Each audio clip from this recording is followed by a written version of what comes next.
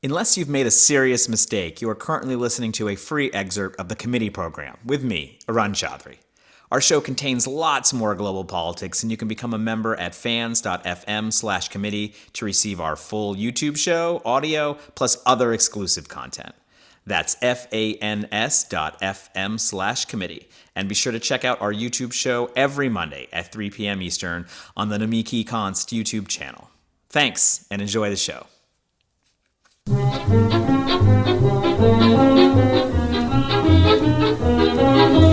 Hello and welcome back to the committee program. I'm Julia Doubleday and this is a dispatch from the field. I'm here in Santiago, Chile, and with me is Bárbara Sepúlveda.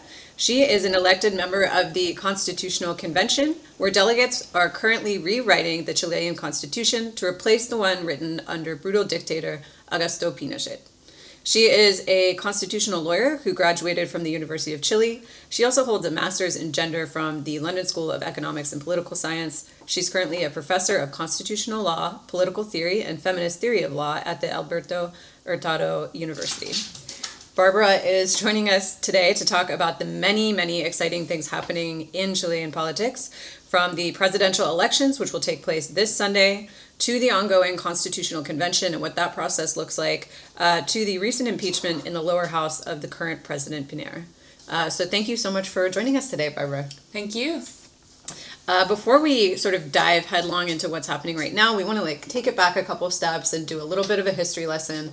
So first we want to talk about this constitution that's being replaced. So when was it written? Why was it written? Who was involved in writing it? And why is there this need to replace the prior constitution?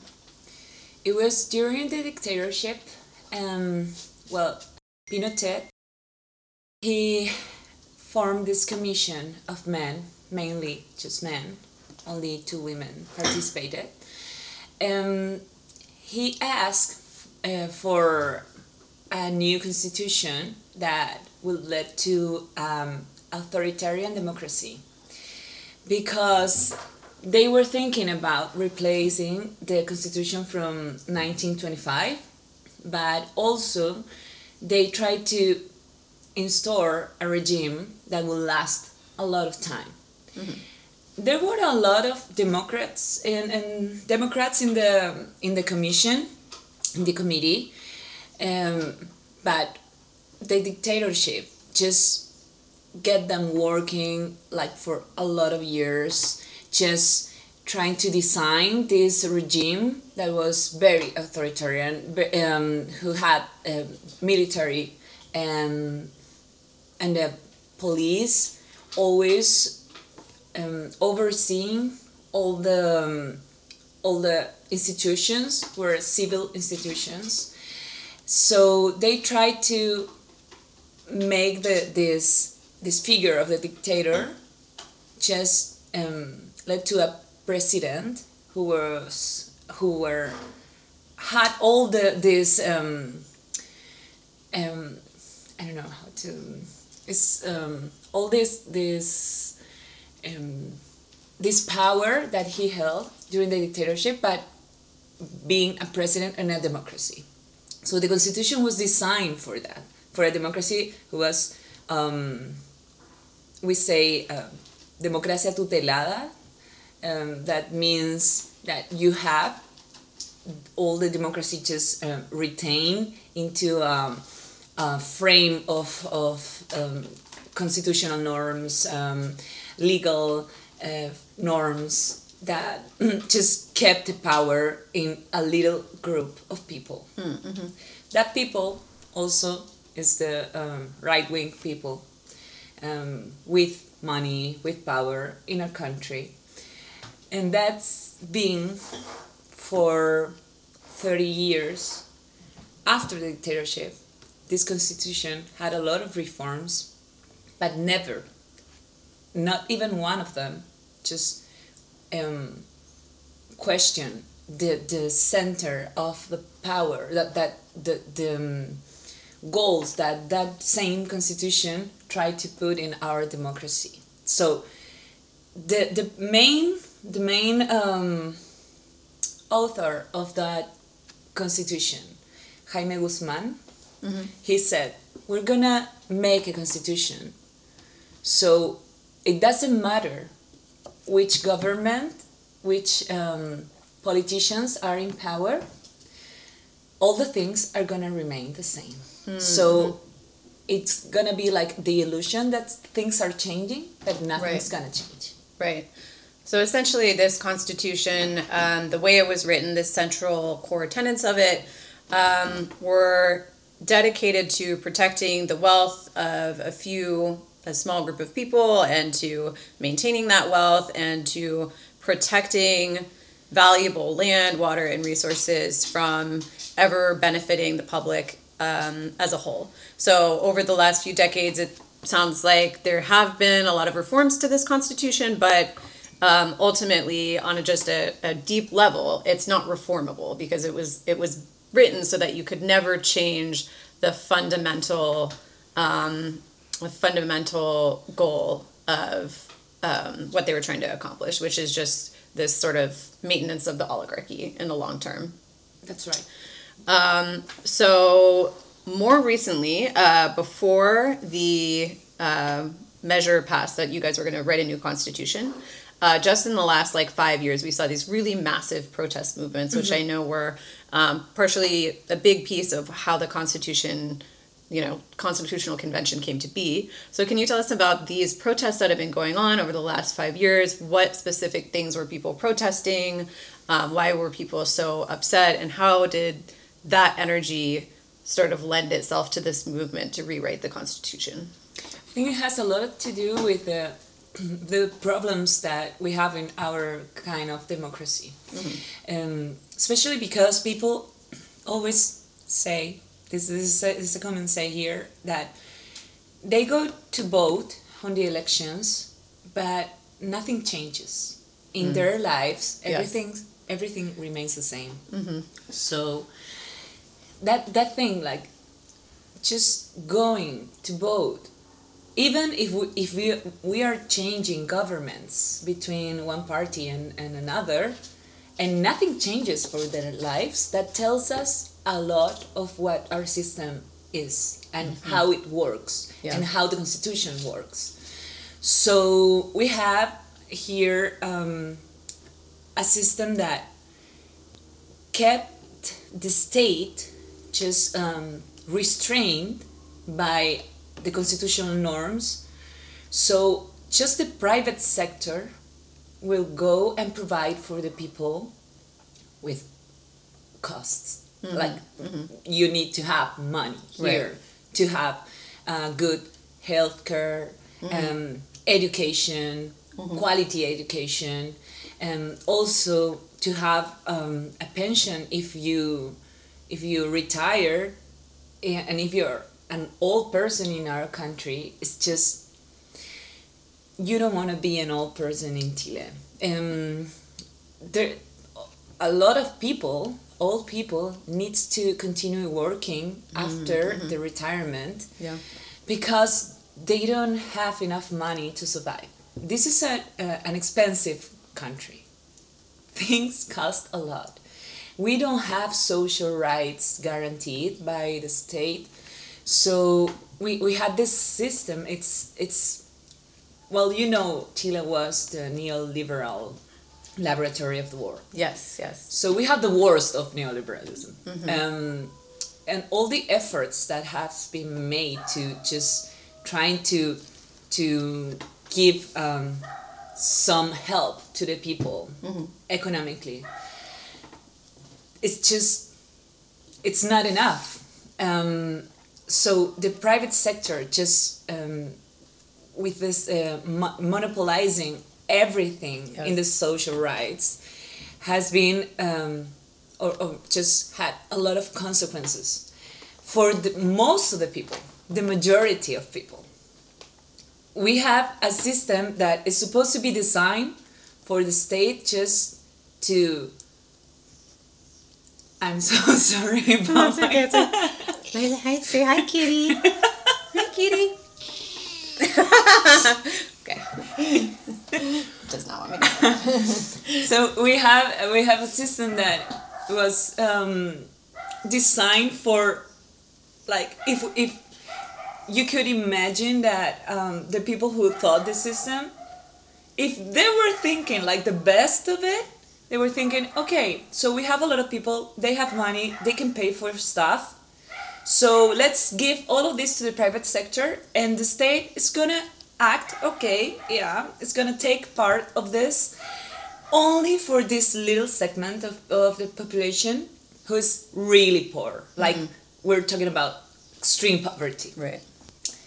But that doesn't work because during 30 years in our country, most of the people, because this is you have bad salaries and this is an expensive country, so you have most of the people trying to get access to the public sector of providing social rights. Right. So public education, public health. So you don't have this little segment of the population just needing to the state to provide. Right.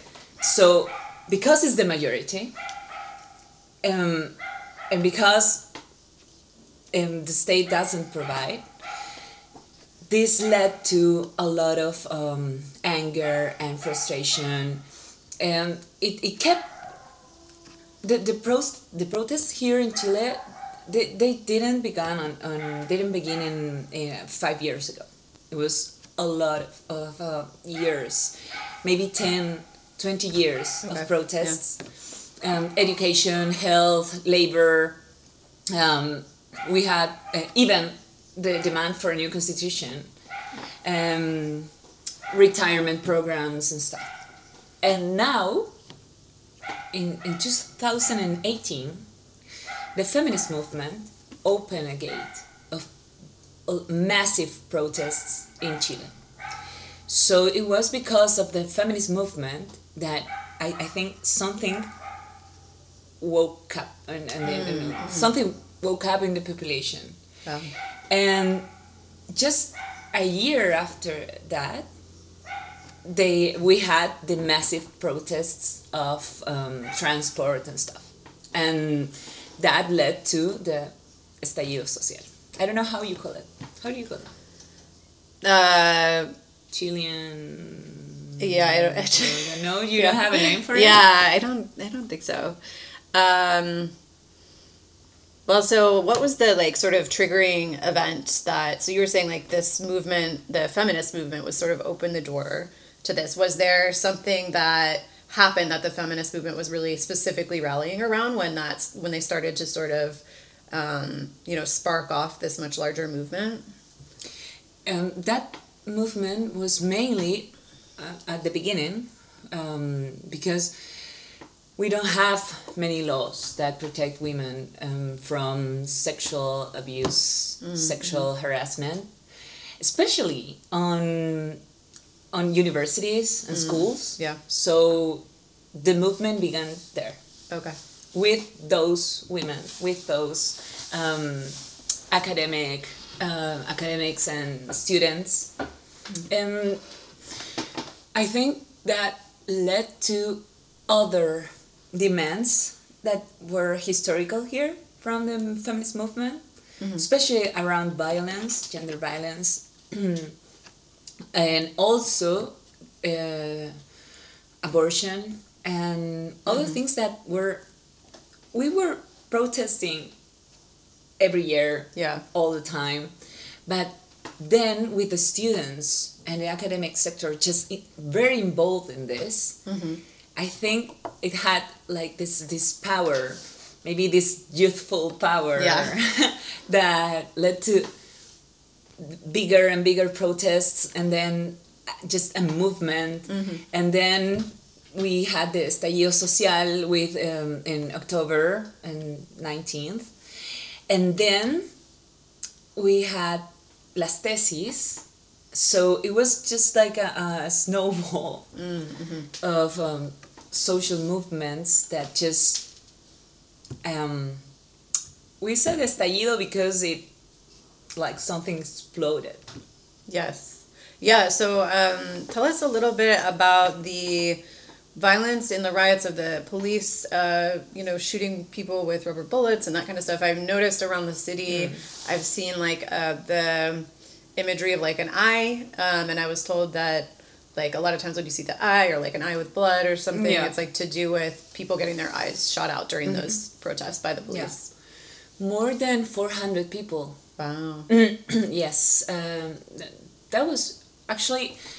I think that we have two sides of the protests. One side is the colorful movement with a lot of people. Just it was very cheerful and it.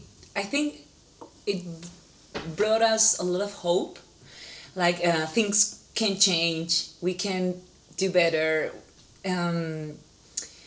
And then this B side, like this dark side of the protest it involved all the violations of human rights with the police and the military, because we had military on the streets, on just shooting people with rubber bullets, but also with a different kind of bullet that it's lead. Oh. Yeah. Yeah. And they're very small. It's like a pellet gun maybe or something like that. I don't know how you say that in English, but because I was on the Feminist Association of Lawyers here in Chile, we took this role on the defense of human rights. So while my friends and everyone was like in these cheerful riots and protesting, I was on the police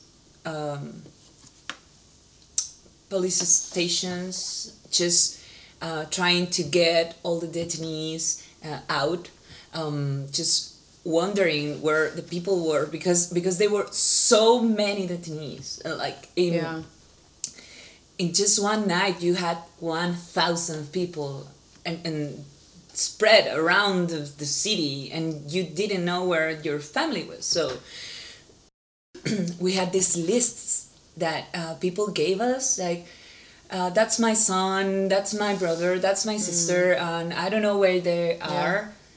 And we had to find them. And most of the time they were in very bad conditions. Yeah. So we had a lot of violation of human rights. And also with women protesters, they had a lot of sexual abuse from the police and from the military. So we had to take legal actions against the police, against the state, against the president, against the Minister of Interior. So it was very, very a very dark moment of the protests, and that just kept going, even though we had 5 different reports from international organizations of human rights. We had 5 different reports, and nobody. They're just ignored. But in the government, of course. But NGOs and civil rights organizations, we were just taking the lead on civil actions, penal actions, and they are still, they're still going. Yes, most of the cases never had a resolution. Or because police here, it's an institution that protects itself a lot. Yeah. And same in the U.S. for sure. Yeah, of course. Yeah. So we had maiming, mutilation of people, and 30 people died because in the context of a protest. That's not normal. Wow. Yeah. That's crazy. So we had even impeachment for the president here because of the human rights violations, and Congress just didn't do anything. Yeah. Well, so in the wake of these really massive protests, how did this whole process of rewriting the Constitution get started? Like, I believe there was a ballot measure where people could vote whether they wanted to have a constitutional convention. Yeah. And then beyond that, when did you decide, okay, well, I think, I would like to be involved. I'm a constitutional lawyer. When did you decide to run to be a delegate, and why? I think it was a process. Yeah. Many people ask me that, and I'm trying to remember, like, if it was like one moment and one day that I decided, and I don't remember. It was so those very turbulent times. Yeah. We had this protests at the same time. We were trying to just protect civil rights, and we were taking action, and in human rights, we have like puedo decir en español es observando, like watchers, like okay, watchdogs for civil rights. Oh, okay, yeah. But also we were on the courts, just so it was, and suddenly this huge demand for a new constitution it began to spread, and a lot of organizations were contacting us from the Association of Feminist Lawyers, because they wanted to know, because we tried all the time to make the knowledge, the legal knowledge, more democratic, like, and going to, awesome. trying to, especially for women and children, we're always trying to teach, like, these are your rights, this is how you can defend them. So they were contacting us to go and explain people, like regular people, how the Constitution works and why do we need a change, because everybody was talking about that. Yeah. So I began to go, I think I went to hundreds of assemblies and meetings just to talk about the Constitution, how it is one of our main problems, right, and how that actually affects our lives. That some people just think the Constitution is something like it's something so abstract. Right, abstract, totally. Yeah, we have that issue for sure. But it's I think it's civic education that we lack of. But in that moment, I realized that I could help with this knowledge, but also because I'm a feminist activist, I had a lot of requests from my feminist compañeras, comrades, yeah. To just, they said, like, if this is happening, like, you should go, you should be one. So you did get encouraged. There were people around you who felt like you would be good in that role. But I asked them, like, I'm not doing this alone by myself. Like, going into an election, like, this is not university. It's a big deal. Yeah, it's a big deal. It's very scary. Because I had a lot of, I had like, how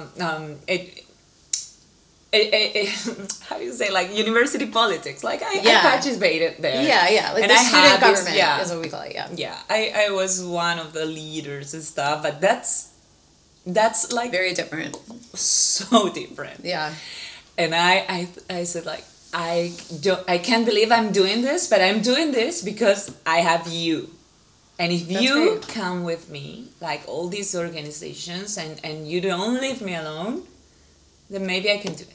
And also my, because I'm part of a political party, they said, like, you should go because you have the knowledge and all the qualities, and feminism is so important right now in Chile. And because we had this very important role in feminism here in Chile with the association. They said like, you have to go, please go. And I said, okay. And I never thought I could win. A lot of people told me like I was gonna win, but I never... You never believed it. No. I think never believe it. Actually, when I won, I was like skeptical. You're like, are you sure? Yeah. Maybe recount. I call for a recount. Just to be sure. I was like, what? I saw my name on the TV and my picture and my family and all my comrades like just partying and celebrating. I was like sitting there. What happened? Yeah, wow. And then it's also that immediate question of like, wow, what have I gotten myself into? Because if like you're so focused on the campaign, then when you win, it's like, and now I have to do this thing. That's a really challenging thing. I have all these conversations with people all the time, and they're like, and the people in my district, my district is a very poor district, and I have a lot of people who tells me like, you are our only hope. Wow. And I don't know how the rest of the conventionals, how do they sleep at night? Yeah. It's very hard for me. It's a lot of pressure. It's a lot of pressure. I take all this responsibility upon my shoulders, and I'm just like, okay, I'm doing this. I try to always answer everyone, talk to everyone, be present, and in the territories and communes and just like talking to NGOs all the time. Yeah. At the same time, I'm so sorry. No, it's fine. It's fine. They love cameras. I swear, that's why I don't do things in my it's because they are. Yeah, they love cameras. We like to have the cats come on camera. That's actually part of our shtick. We like as many cats as possible. Okay, so here he comes. I'm so sorry. Here's the big boy, the big girl. Oh. Yeah. Just go. Puppy, vaya para allá. So what was I saying? Just talking about, after being elected and having to be in touch with so many stakeholders and having so many people relying on you, and sorry. And then the cat.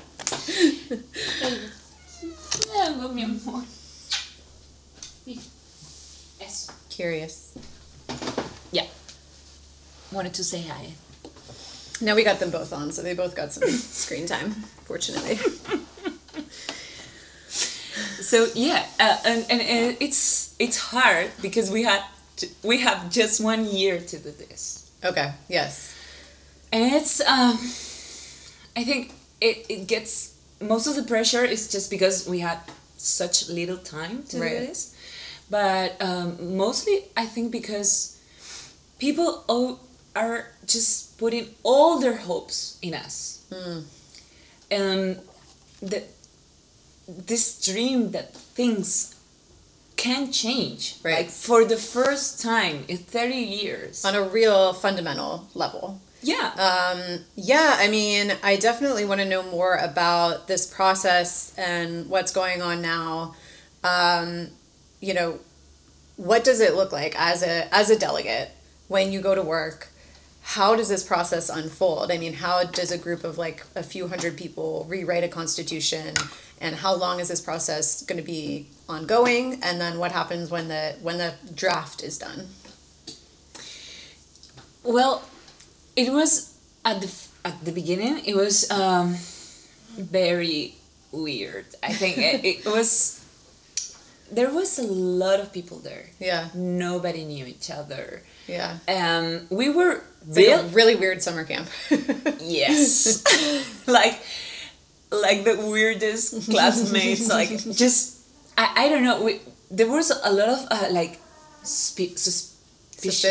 Yeah. Between everyone. Yeah. Because we have some of the constituents are men who had like this political experience and they were part of the Congress before. of course, it's just a minority, but Right. they have a lot of experience. So Right. you had to be careful when you talk to them and maybe think things twice Right. before you talk to them and what they're I don't know, they just They're have, politicians. Like, They're like professional and- politicians. You just have to be wary, of yeah, what and you say to them. because we have a lot of people who comes from social movements, and most of the people, I think, comes from social movements and NGOs and stuff. Which is amazing. And that's another thing I wanted to mention or ask you about is just that I know I heard when the elections happened to elect the constitutional delegates that the sort of political establishment here was very rocked by Yeah. the results because a lot of leftists and a lot of people outside of the sort of The mainstream political parties, political parties Yeah, did independents. get elected. Yeah. Yeah, that happened, and it's great. Yeah. Like, we I think we have this has been like a process of learning a lot of different realities. We have 17 escaños reservados, so like reserved seats for indigenous people. 17 from different indigenous peoples here, and we don't have anything like that in another political assembly here. Right. Nothing like that. Yeah. We have 50% of women, and we have a lot of independents, not members from political parties, a lot of leftists, and almost none from center, political center. And that was very surprising because they monopolized politics for 30 years. Yes. The center, Right. the political center. And now it's gone. Yeah. Well, and I mean, we're seeing this pattern everywhere. I think this is one of the things that really interested us in trying to do an international politics podcast is that in the US, we had Trump get into power and we saw this really major collapse of centrism. And there was a lot of confusion in the political elite. So the reaction to it was never like, let's figure out what's going on here. It was like, this is crazy. Everyone is crazy. And like, it's just like, whether you think people are crazy or not, it's like a very unproductive way to analyze a situation. So like, if you get into a situation, you say, like the center doesn't seem to have a lot of people that are really excited about it anymore. Like the best reaction should be like, I wonder why. And that hasn't been happening in the US. I mean, basically it's just been this really massive effort to like just pack everybody back into the moderate bag and using Trump as sort of a cudgel to get people back in there and like elect Joe Biden. But the reality is, I think we've seen it in Europe, we're seeing it here, we've seen it all around the world. There's this collapse of belief in political moderatism because there's a collapse of faith in our institutions. There's a collapse of faith that the future is going to be better than the present. And I think ultimately what usually sustains centrism or moderatism is this idea that like the status quo is pretty good, or it's okay, or it's doing pretty good for me. So why would I want to make a massive radical change where things could come out worse for me? But right now, most people living under very centrist politicians are saying, things are getting bad and it seems like they're only going to get worse. Yeah. So of course I want to make some kind of radical change. And whether that radical change is, rewriting our constitution and making sure that people are able to reap the benefits of all the wealth we have versus, locking all the doors and, letting poor people die, which is a sort of fascist side of things. But that's also like a danger, right? Absolutely. Yeah. Because for feminist movements happens all the time. Like we have this backlash. It happened in the US. It happened in Central America. It happened in Brazil. It happened even in Argentina. In the little just amount of time for just a few years with Macri.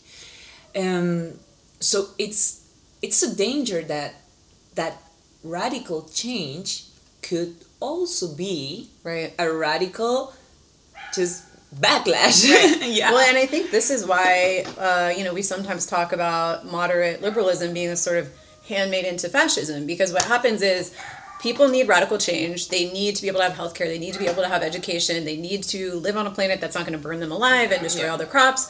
They need all of those things. So they're going to try and organize to replace the current system that we have. And sometimes when you're a wealthy moderate liberal who's doing well under the status quo, you really don't want to change the status quo. Of course so what you don't. So what you do is you continually try to destroy the left, and if you're successful, what you're left with is the fascists winning. I mean, this is just a complete gift to them, and we saw it.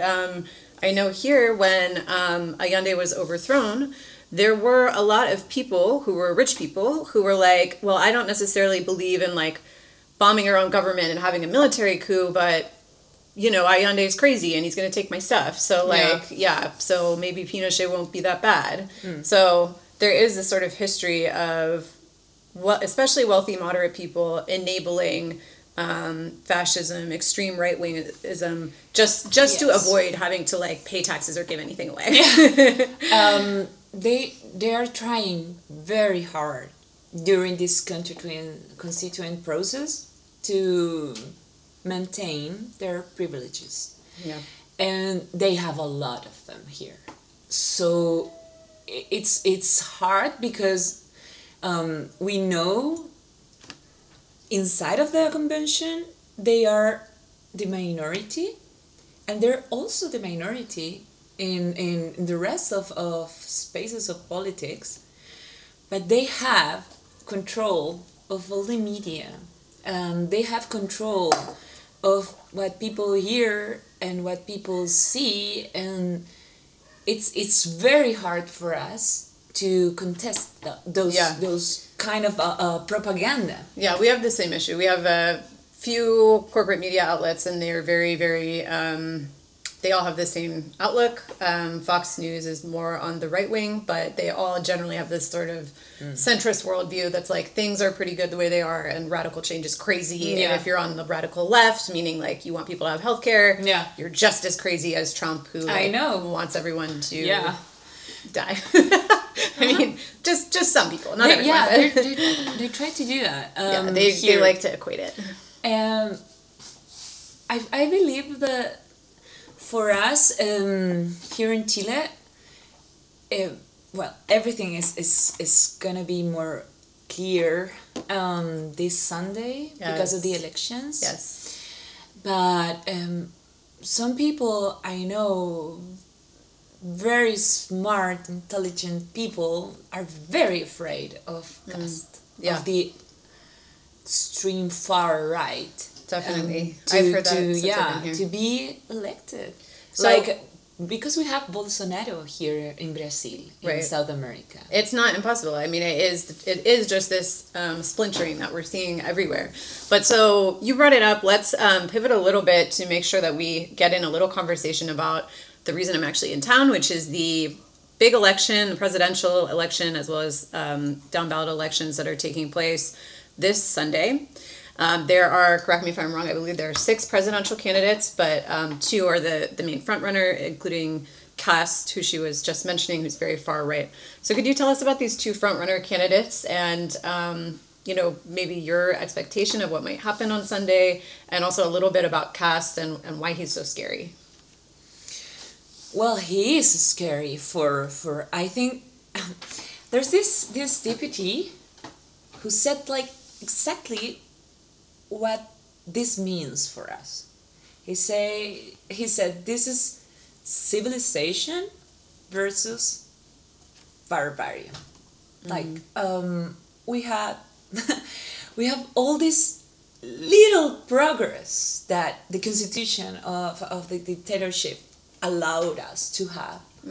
Such little progress in women rights and LGBT rights, and for human rights to be like a part of the common sense. And now this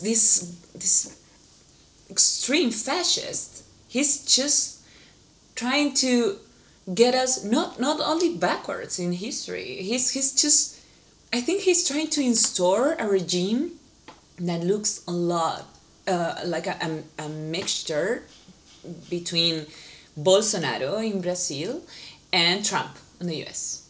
Got it, He's not talking about walls for immigrants. He's talking about holes in the ground, like la zanja. How do you say that? When Holes in the ground? yeah, like a sinkhole? digging a but like it's not a wall. It's a hole in Like the a ground. trench? Like a trench. Yeah. In the frontier. Oh, yeah. So he can stop Yes. migrants. Yes, to, like a trench. Yeah. Yeah. To get into Chile. It's Right. It's crazy. Right. And everyone is talking about that like it was so normal. Right. And that's why I think media has a lot of responsibility and on him just going up on the On TV. yeah, on las encuestas, on Like in the polls. Yeah. in the polls, he's going up, Yeah. and that's very frightening. This is the same thing that also happened with Trump. I mean, our media gave him tons of free airtime. You know, Because- like they would show a countdown to when he was coming on to his rally. They would show his plane landing. They would show him get off the plane. Then they would air his entire rally. Meanwhile, Bernie Sanders was having these really, really massive rallies as well. I know. And they not only wouldn't record them or wouldn't show them, they never showed a minute of them. They wouldn't even mention them. Like, they Yeah. were not even mentioned by I the know. media. And so, you know, you have this media environment where Trump just got hours and hours and But hours of coverage. normalized. Because Normalized. Absolutely normalized. Yes. They talk. They Right. say things Right. that are outrageous, and Right. and people are just like, oh, okay, you wanna dig a trench on the frontier? Okay, Of course. No, but the question is not like what are you thinking? Like Right. the question is, how much is that gonna cost? And Right. it's I see. Yes, it's very normalized.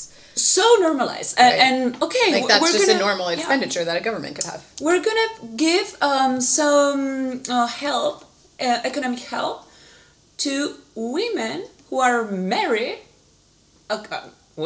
straight women who are married Yes. with children.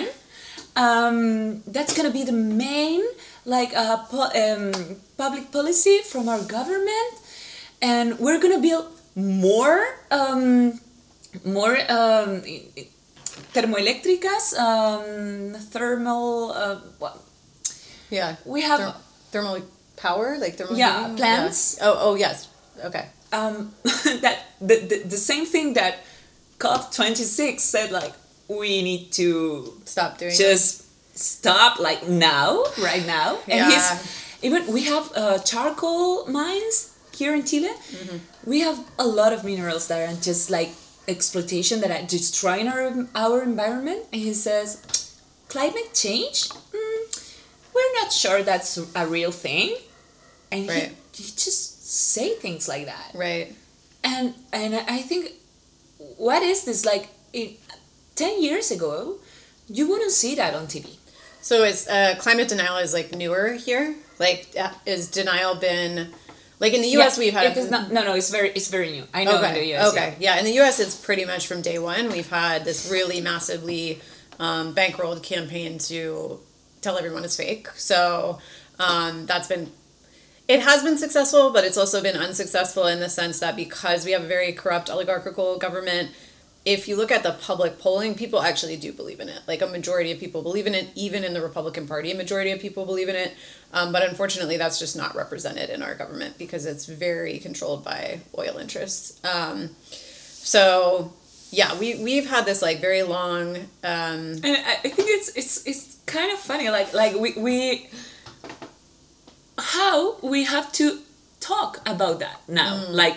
Do you believe in it? Believe. That must be it's not something to believe. It's something that's happening. It must be very frustrating, like, honestly, to be just like getting introduced to this concept of like, okay, actually, maybe it's fake because it's a very good distraction, right? If we're all just arguing whether it's fake or not, we're not even working on solving the problem, because first we have to convince people it even exists, which is this like very heavy lift, despite the fact that it's like quite obviously happening at this point. I mean, like 10 or 15 years ago, I can see it was easier. Now it's like, I just get an alert every day on my phone that's like, oh, there was like a blizzard in a weird place, and you know, the sky opened up and cats fell out, and you know, whatever else. Yeah. Real end of times weather alerts.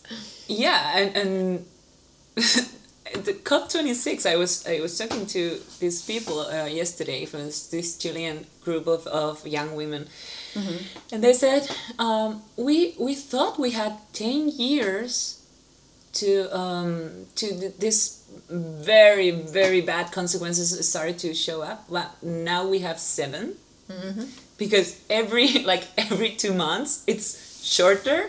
And yeah, well, so one of the really messed up things they do when they make those climate projections as well is that their goal until recently is we're going to limit warming to 1.5 degrees Celsius, which I think is like basically a pipe dream at this point. But even when they talk about... it's impossible. Yeah, even when they talk about their most aggressive plans to get us there, all of the plans include technology that hasn't been invented yet, and there's no proof that it will ever be able to exist. So like at-scale carbon capture technology, that doesn't actually exist. Like the way that we talk about it and the way we talk about it in the press, it's like, well, we can use carbon capture. They haven't been able to get it to work very well, and we certainly wouldn't be able to get it to work well enough and broadly enough in the time frame that we have for that to have any sort of massive impact. But all of the projections, even like the good groups that are trying to do an honest projection of how climate change is going to affect the Earth, they always include this massive imaginary carbon capture in their strategies and in their projections. And also how the government say that we have till 2030 to do all of this.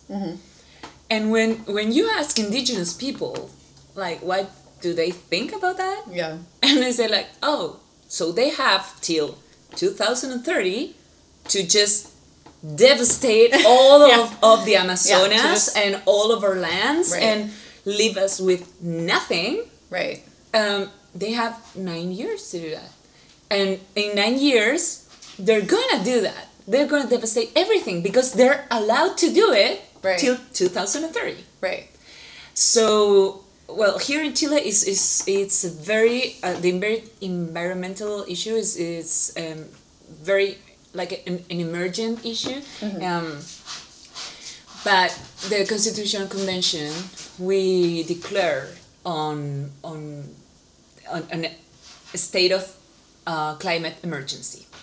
Amazing. So we're trying to build an environmental friendly constitution, and it's going to be very hard to do because a lot of the right-wing constituents are just there to protect their economic interests. Right. And this is a country that exports rocks. Yeah. And that's what we do.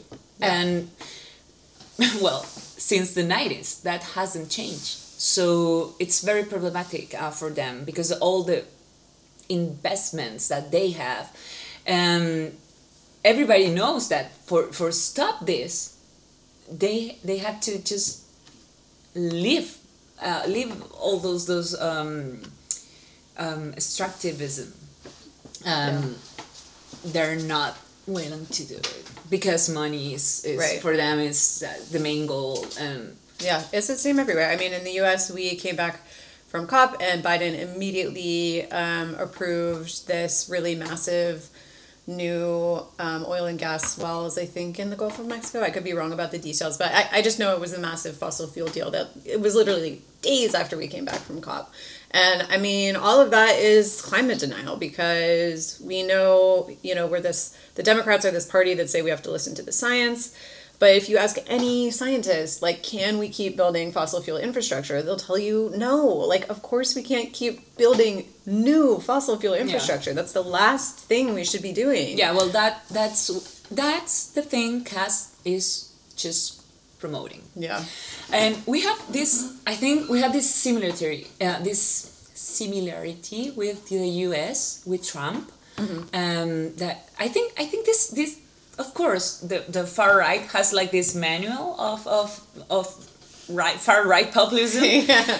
and they're just They going stick to like, it. yeah, They just, stay on message. they stick to it. And well, Cast, he's creating this public enemy that's migration. Yep. That's the same thing that Trump did. That's the same thing. Definitely. And I think they have this discourse of the far right, the fascism, to appeal very strongly to those middle class segments of the population, and tell them like, well, this has nothing to do with the neoliberal system.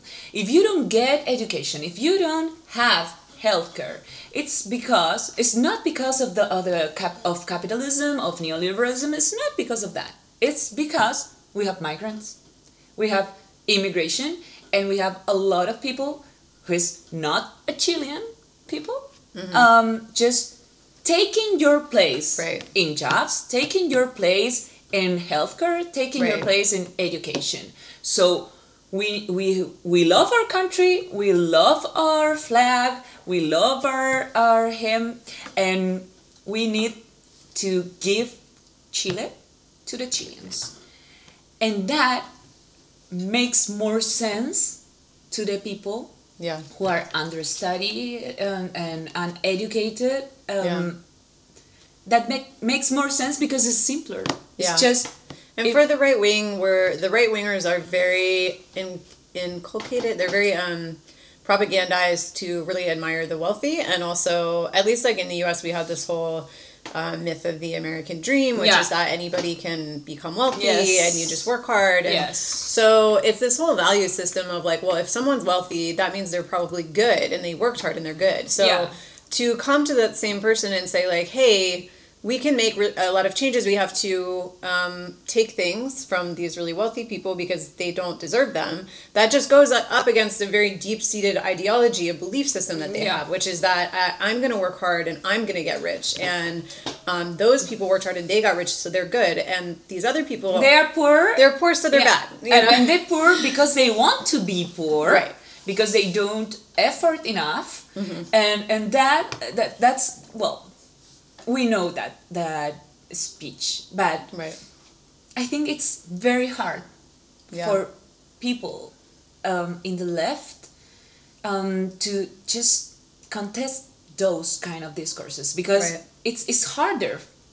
Because you have to explain a lot of things. It's harder because it all goes back to this, again, like you were saying with the Constitution, it's this underlying structure that is the issue, and it's hard in a soundbite to explain that. It's okay, if I go to an assembly and I say like, all of your problems come from this structural design system with rational neoliberalism, economic rationality that goes in through all the institutional system, and it just like it's not provided for you because of this regulation, and people, and then comes this guy and says like, well, it's that guy's when fault. you go, when you go to your health care. It's like your doctor, your healthcare provider. What do you see when you're in line? And you see and they, it's primary health. We have consultorios. It's like very small. It's not a clinic. It's not a hospital. It's just a very small place with primary health. And all people go there. It's part of the public health system. So if you go and you see. Sometimes they're not gonna, you're not gonna get healthcare attention because there's a migrant in line. That's what you see. So that's the answer to everything. There's someone in front of me in line. Fuck that guy. And so they're in our schools, taking our jobs and whatever. So everything, the problem can reduce to that. And that's simpler. And it's just people just believe it. Fighting over crumbs. And you know what I was saying before too, it's like this almost religious, like the way that people are so committed to the system, and the way that we keep them on these like hamster wheels is that like we do promise them like, look, like that's going to be you someday, and like you're going to work really hard, and then like you can be like these people that you admire so much. So any sort of explanation that tells them that everything they've done in their entire life was actually not necessarily like this really smart and important thing that they're doing, that they're going to earn their place among like the good, better people. So anything that shatters that worldview is just something they're not going to want to understand, you know? It's for us, I think the left, even though we had the example of Trump and Bolsonaro and the rest of the far right, Vox in Spain. Yeah. We had a lot of examples like of this going on, and we haven't learned, I believe, how to just stand up, how to stop that. Yeah. And I think there's a lot of things you can read about that, and well, my favorite to understand what happened in the US is Wendy Brown. and when I read her talking about the far right in the world, in the US and Europe, and it's like I'm reading what's happening in Chile. Mm-hmm. And so like we all saw this coming. Yep. And now there's a slight chance that we're gonna fall into a far right regime. Far right regime, because Sebastián Piñera, it's a far right regime as well. Yeah. And it's like I don't believe it, but also I do believe it. Yeah. And I don't think that's our responsibility, but politicians and people who are like activists, and we need to just do something, and it's not just a regional thing. I believe it's a worldwide thing that needs solidarity, international solidarity, and it's very hard. Yeah, it's very hard, but it's something that we have to learn, and fast. Yeah, well said. And I think one thing that is so challenging is that even though individuals and people in politics were really bound to these sort of national borders, but when it comes to capital and the uber wealthy and the oligarchy and major corporate actors, they're not really bound by any sort of artificial borders or laws. They can kind of go around the world and decide what laws they want to obey. So the right has this very big advantage of being able to play nations against each other. You know, it's not like the workers can say, hey, you know what, we're not getting a very good wage in Chile, so we're all going to go to Argentina. But Amazon can do that. You know, Amazon can say, hey, you know what, you're making us pay the workers too much in Pakistan, so now we're going to go to Bangladesh. And that's like very, very... two very different realities that we have to face down.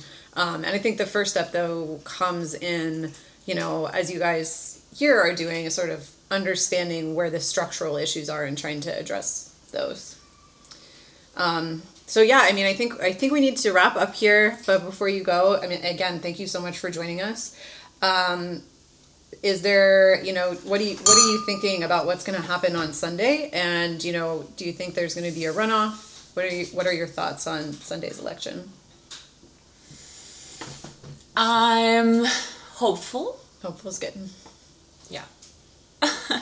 I'm trying to just remain hopeful. I think we had a good campaign. It's gonna be, well, it's gonna be, you're gonna notice that a lot of people vote for the center left, not just Gabriel Boric, but I think it's gonna be more like we're gonna have more votes, but it's gonna be hard because because of the right politicians here in Chile are just destroyed their credibility, and they destroyed their parties. Now, because of that, their candidate that it's right, just right, Yeah. it's not far right. That candidate is. I think it was our hope that he could concentrate all those votes, and so Cast just kept in the first row. So for the second election, I hope we will have Gabriel Boric and probably a center-right candidate. Okay. Maybe Jasna Proboste, Okay. hopefully. Hopefully. But that's me being very optimistic. Okay. Yeah. Okay. So we are going to be watching that closely. By the time this airs, I think it's going to go up tomorrow, and then so the next day, Sunday, is going to be election day, and we'll definitely keep y'all posted as those results Are you going to be there? I'm going to be going around and talking to people. So yeah, definitely excited to see what So happens. probably we'll meet on Sunday at the presidential command of Gabriel Boric. Oh, okay. That would be amazing. Yeah, and maybe I can do some live streams. All right. Thanks, everybody, and thanks for tuning in, and we'll keep you up to date as this election gets underway. La imagen por la cual vale la pena arriesgar la vida, sacrificarse hasta la muerte en los campos de batalla de todos los continentes del mundo. Comité, comitato, comitiet, comiteto, corul, comité, we young way, submiti, we committee.